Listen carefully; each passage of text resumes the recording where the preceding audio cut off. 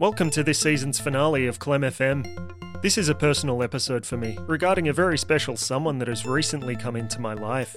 At first, this man's physical appearance, poor manners, and ability to appear in my nightmares frightened the absolute shit out of me, but much like the old man from Home Alone, Freddy Krueger, or the once maligned but now beloved Papa Sepsis, he turned out to be quite misunderstood, and he's become like a brother to me if I was my father.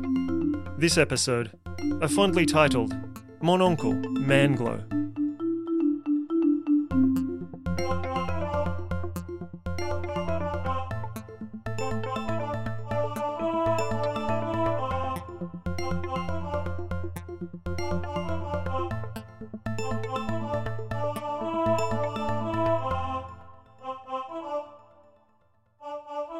My Uncle Manglo is my favourite person in the entire world.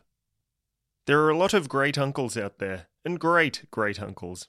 But my Uncle Manglo is the greatest of great uncles, which is funny, because he isn't even my great uncle. Some people might think my Uncle Manglo is strange, but they just don't know him like I do. He can be a bit of a romancer, and likes to tell the odd tall tale, but he's not quite the necromancer that a certain paranormal investigator has made him out to be. He isn't your everyday average uncle. He doesn't take me to football matches, baseball games, or golf viewings. It's almost like he doesn't even know that sports exist. Nor does he teach me life lessons, as most of the things I learn from him have to do with the recently deceased. My Uncle Manglo is a unique sort of fellow. He's really pale and gaunt, with hollow eye sockets, protruding cheekbones above cavernous cheeks, and has uniquely shaped teeth that I can only describe as razor sharp. Suffice it to say, you'd know him if you saw him. But then again, most people don't see him, until it's too late. He really is a charming fellow. His charm is such that it's almost supernatural, and people are drawn to him at times, like for instance in the middle of the night, during the witching hour. Some people find it hard to get to know Uncle Manglo. He can be a little shy at times. At parties he tends to keep out of sight behind shower curtains and inside closets. But when the party is winding down, he will always be the last one to leave, and sometimes not leave at all, staying without the hosts knowing that he's still in the house until they've gone to bed and hear him moving furniture around in the dark. My Uncle Manglo truly is one of a kind. Sadly, the rest of his kind have been hunted down and vanquished over the last few centuries. Time flies when I'm with Uncle Manglo. I'll just be sitting there and notice him staring at me intensely, and before I know it, darkness has descended. I have mud on my boots and an acrid smell about me. Yep, we sure do while away the hours together, he often reassures me. The bond between uncle and nephew can be a strong one. Why, it can rival the bond between father and nephew. But my bond with Uncle Manglo is the strongest of all, thanks to a ritual he performed on me with his favourite ceremonial dagger. Uncle Manglo takes me to all of these cool places I've never been before. The morgue at the zoo, the regular morgue, and sometimes an outdoor cinema, located in a graveyard. Though it's always in the early hours and no films are ever playing. It's nice to spend time with him in the moonlight, watching a blank inflatable screen, while we unearth rotting bodies. He's not much for the outdoors, my uncle, preferring to spend his time in crypts out of direct sunlight, but he finds enjoyment through intellectual pursuits, like reading books, bound in human skin. My uncle is a real raconteur, and I love hearing all of his stories. They're usually told in the form of desperate incantations, babbled in an ancient tongue. He does a lot of funny voices, and really gets into the performance, enrapturing me while I lay on the wooden floor shirtless, surrounded by candles, in the middle of a pentagram. I tend to dream about Uncle Manglo a lot. In these dreams we do gruesome things, and I'm never in control of my actions. But when I wake up, Uncle Manglo is always there to comfort me, and to explain why there's so much viscera all over the place. Sometimes my uncle and I go on a fishing trip. We never catch anything, but we always cruise back into port much lighter, after throwing those heavy bags of trash tied to cinder blocks down into the murky depths. I'd do anything for my Uncle Manglo. I care about him deeply, and have this irresistible compulsion to obey his commands, and do his bidding. Uncle Manglo came into my life at a very uncertain time. I wasn't certain he was the long-lost uncle he was claiming to be.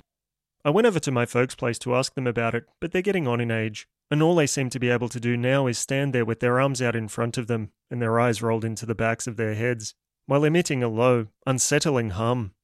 But I settled the matter by putting them in a nursing home.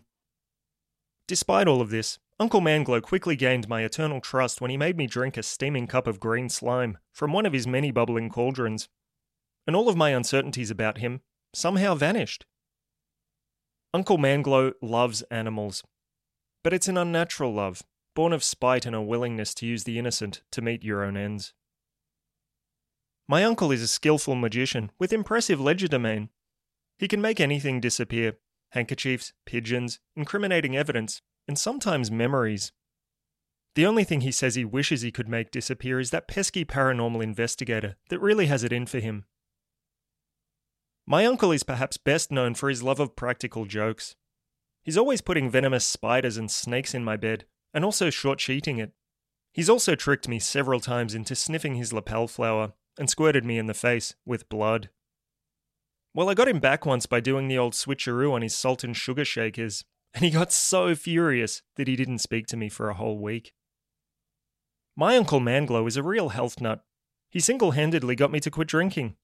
He says that my liver needs to be in tip-top shape, and that alcohol really ruins its rich flavour. Uncle Manglow is always ready to lend a helping hand. When I asked him if he could help me move house, he loaned me 3 of his undead slaves at a very reasonable, hourly rate. Uncle Manglow saved my life once. Granted, the experiment he did on me was to see if he could reanimate my corpse after brain death, which did necessitate him having to kill me. But by God, the old son of a bitch brought me back from the eternal nothingness that awaits us all, that I was trapped in for close to 14 minutes. And for that, I owe him my life. Big time. Some of my friends were jealous of my relationship with my uncle, and tried to get him arrested. But Uncle Manglow worked his charm on all of the police, and they became subservient to him. He often liked to claim that he was above the law in an official capacity, and not just above the laws of God and nature. Things were perfect for me and Uncle Manglow for a while, but then that paranormal investigator had to gum up the works. He figured out where Uncle Manglow has his nananaps and went to the condemned building and opened his sarcophagus late one night. He chased my poor uncle down and trapped him in an elevator shaft. He had some smart-assy comment about sending Uncle Manglow back to where he came from, then dropped an elevator car on him. Needless to say, my uncle was crushed. But his remains were never recovered, so he's probably just gone somewhere on vacation to recuperate and plot his revenge. I haven't heard from Uncle Manglow in a long time. I miss him terribly. One of the last things he said to me was that he'd always be with me in here, then touched my chest, right on the scar where he'd cut me open and put a little piece of himself. I'm reminded of him most on nights when the moon is full, and the scar itches and glows red and fills me with animalistic urges that I cannot account for. I don't know if I'll ever see my Uncle Manglow again, but I'll never forget the good times I had with him, many of which I have had to retrieve through countless sessions of regressive hypnosis.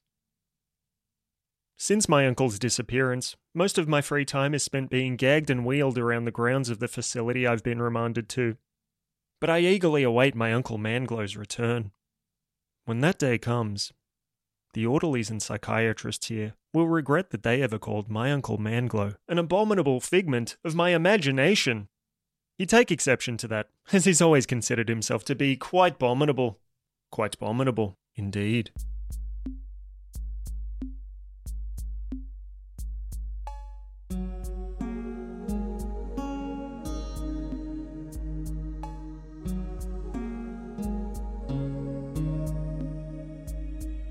Can this really be the end?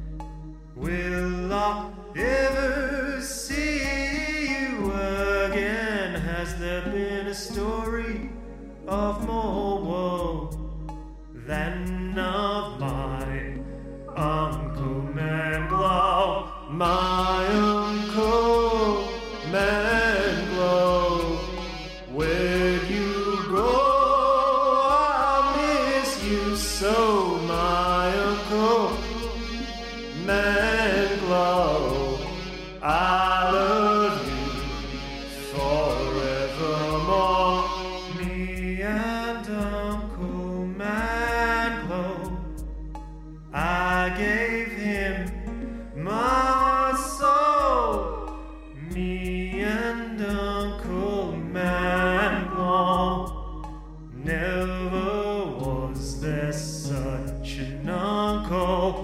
My